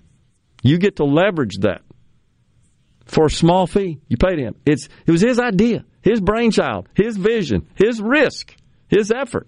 But because the only cut the government gets is the sales tax, people like Liz Warren get really upset. Unbelievable. So back to our member of our audience here on the text line. We were picking apart this person's statement where there was improper grammar. And we were explaining the corrections to that. And I think you made the point that that's probably over that person's head. Well, you used vis-a-vis. Oh, that's what it was. Which is... And if you have a hard time with subject-verb agreement, then vis-a-vis is probably in a different ballpark. Don't know what that is, right. Not over my head, buddy. More educated than you, my friend. So, okay, what does that mean? Define education. Does that mean you have more degrees than I do? Okay, fine. Does that mean, therefore, so educated meaning, I guess we're specifically talking about formal education in a classroom towards attainment of a degree, of some sort of education credential. You may. Okay. Is that the only measurement of one's worth, value, intelligence? Is that the way we measure it? Strictly with degrees from a classroom? Well, that's how they measure it in academia. Because they can't compete in the real world. Right. If you can't teach. Gotcha. Well, we got some tickets to give away, and we're coming right back on the other side of this break in the Element Wealth Studios.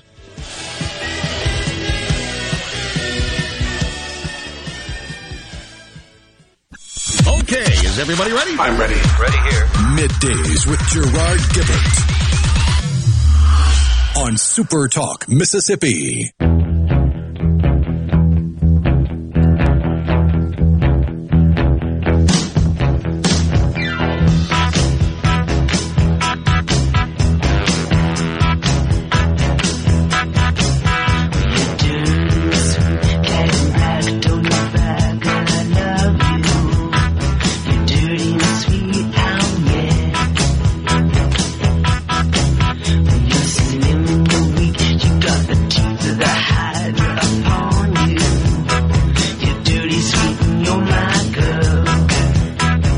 Back in the Element Wealth Studios. It is Middays. We thank you for joining us.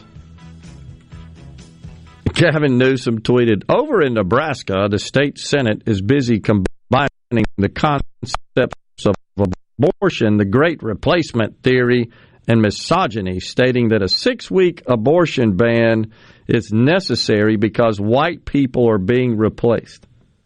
You follow that? Abortion, the great replacement theory, and misogyny all combined into one in Nebraska because they are banning abortions after 6 weeks. And Newsom says Nebraska's doing that because white people are being replaced. Says, we have not grown except those foreigners who have moved here or refugees who have been placed here because they've killed 200,000 people. So, the greatest thing about this tweet is the first reply, first comment in the thread, somebody named John Ziegler. Over in California, where this jackass is somehow still the governor, our kids' test scores have nosedived since he needlessly closed our schools. Our cities are S-holes with rampant homelessness and crime. Our budget is in a deficit, and people are moving out in record numbers. Clearly, this is a Californian. He's blasted it. It is true. How about taking a look at your own backyard here, Governor Newsom? You're busy out there bashing Nebraska and Mississippi and other red-oriented states. But your own backyard is an asshole, honestly. You saw the Compton, California? That's down towards L.A., of course. There was an incursion, shall we say, of a convenience store.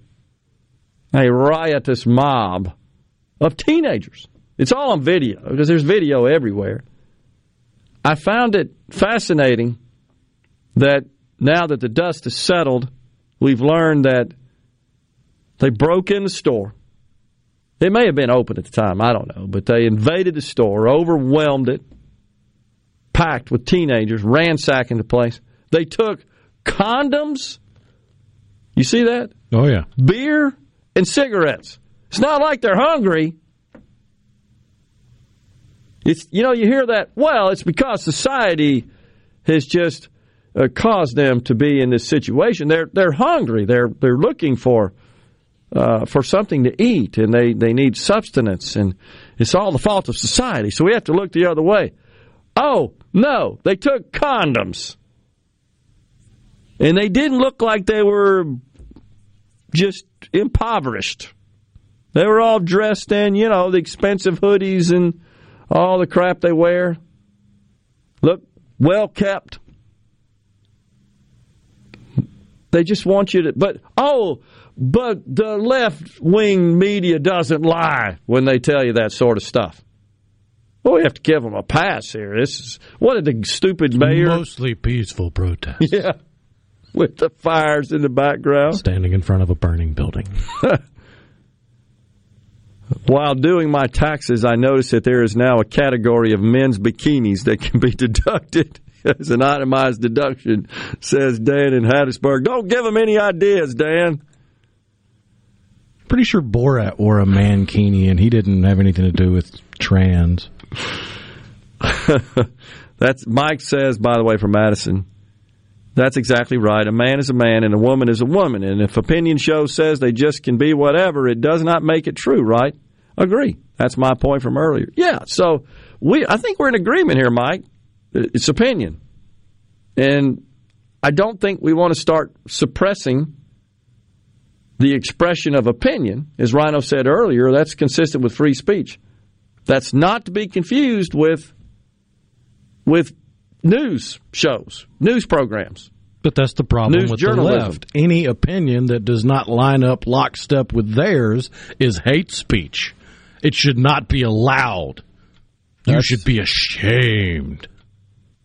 And hate speech in their world could be expressing the view as we have here today that a man, biological man, simply cannot bear a child. That's hate speech. It's true. It's true. That's absolutely true. Shouldn't Liz be more concerned with reparations to Indians for fraudulently using their heritage to discount her way to the top, says Karen in Oxford. You said something about that on the break. She is no better than 1/64th Native American. But she used it to get cushy gigs at various universities. So I got a question. Is that a lie? If she said She's got a D by her name. That's pretty much all that comes out of her mouth is BS and lies. Well, just in response, I'm rebutting essentially what we got here on the text line that Fox News is nothing but lies. Look, again, on these opinion shows, anything could be construed as a lie. We expect and hold our news journalism industry to report facts and the truth. Unfortunately, they don't. And I'm not sitting here saying that Fox News is 100% fact accurate in their news programming, in their stories. Not saying that at all. But I would trust it a heck of a lot more than Rachel Maddow or Joy Reid. And there is a reason why their ratings, absolutely, they're more than all the others combined, for what that's worth. That's a true story. But you could get bent out of shape, as someone on our text line did, about, went on to say, Ingram, Tucker Carlson, Hannity. Those are opinion shows. People tune in to hear their opinion. And they are not to be regarded as bona fide factual news. You can make your own mind up. People should be able to do that. Now, some things, your eyes don't deceive you. When there's visible video, empirical, unmodified, raw video evidence, I'm thinking about the enforcement officers, the border enforcement, on the horses. And what we heard from the White House was they were whipping them with the reins. And but you watch the video and you say, no, that's not what they were doing at all. Well, was that a lie? According to my eyes, it was. But that's the problem. The left doesn't want you to believe your eyes. That's why they get bent out of shape when you mispronoun them. That's true. That's a good point. We live in a free country. If you want to be a freakazoid and call yourself whatever and identify as whoever, that's fine. But you cannot impose that fantasy world on everybody else. That's the bottom line. But those immigration officers, Border Patrol officers, they were wronged by their own government doing their job. And it's clear they were not using reins of that horse to whip anybody. That's just horse hockey, no pun intended.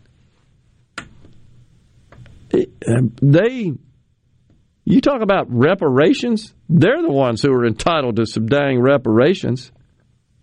They slandered them. They absolutely did. They soiled them with lies, in my view. Charlie from Hickory says, cannot claim it on your taxes because that's cosmetic surgery, talking about gender transition surgery. I'm not so sure about that, Charlie, because, as you know, and honestly, I haven't seen it tested. I don't know the accurate answer from a tax perspective, and I don't know any CPAs that have prepared any returns that included gender transition surgery as a medical expense for their client, potential medical expense. But the left, of course, argues this is necessary. They'll argue it's necessary for the child to live, that the child would be subject to perhaps taking their own lives, suicidal and dysfunctional, not able to function if they don't undergo gender transition surgery because they're experiencing gender dysphoria. So it's not just cosmetic. And some cosmetic surgery, Charlie, such as, for example, correcting a cleft lip, well, that's deductible. If it's solely because you're trying to, and that's necessary for quality of life. If it's solely because you're just trying to improve your looks, I guess, I don't know how to describe it, yeah, that's not deductible. Coming right back with some tickets. Stay with us.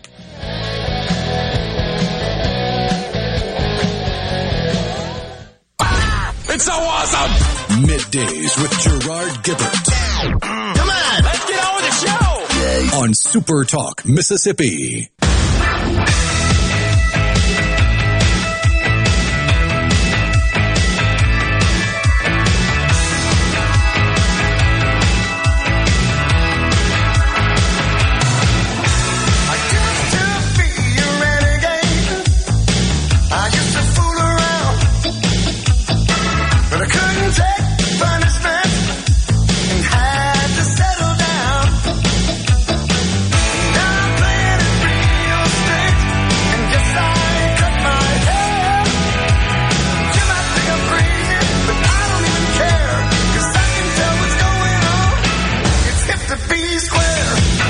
We are back. We're in the Element Well studios today.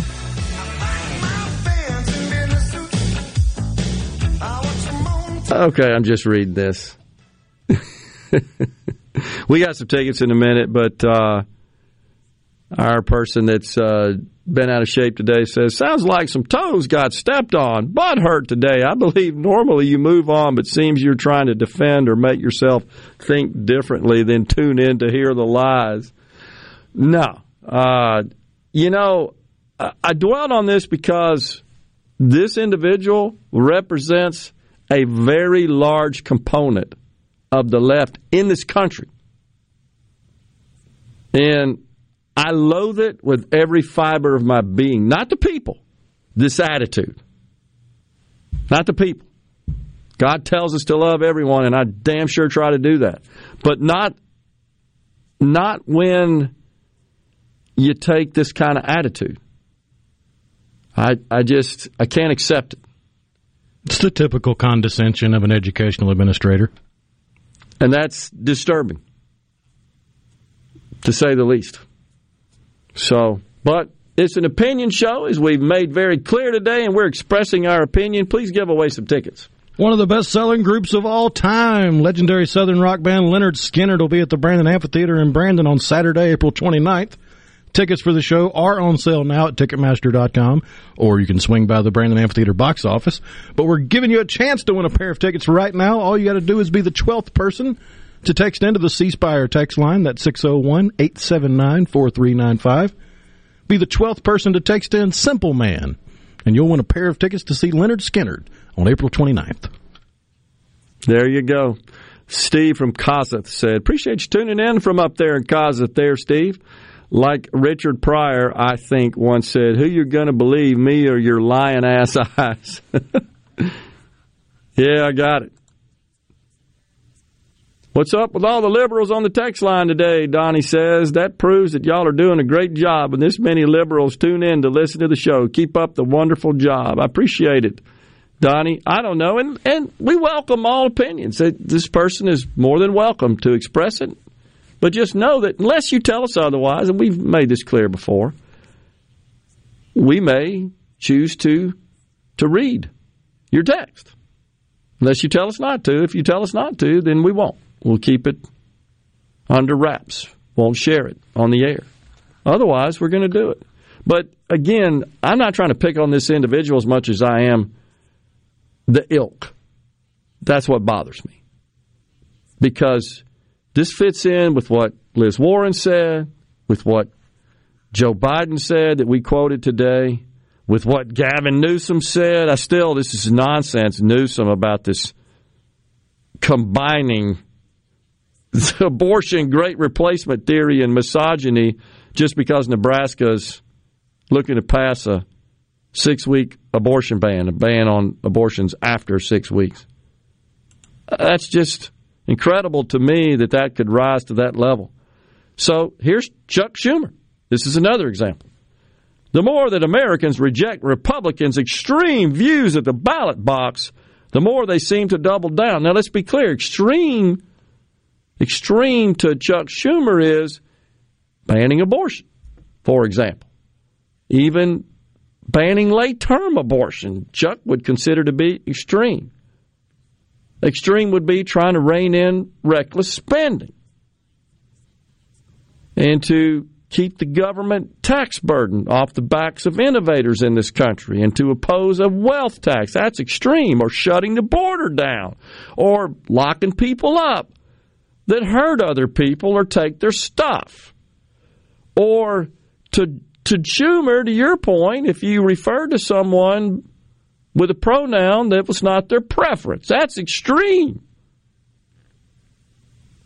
Even though they literally just came up with that pronoun 5 seconds earlier. That's exactly right there. Touché, my friend. That's exactly right. All for the damn attention and to make a scene. That's all it's about. Because Chuck's got their back, right? So that's the legion extreme. Of look-at-me's. He says, we're seeing this play out in reproductive rights. We're seeing it play out on gun safety. If the MAGA GOP continues down this road, our country will suffer. That's what he said. Extreme. Extreme is wanting males to compete with males in sports and females to compete with females. That's considered extreme. Extreme is considered validating every person that casts a ballot is legal to cast that ballot, legally registered, adhering to the law. That's extreme. And to true up the vote and wanting to do that, that's extreme. We're out of here today. We're going to be down in Ellisville tomorrow. Until then, stay safe and God bless everyone.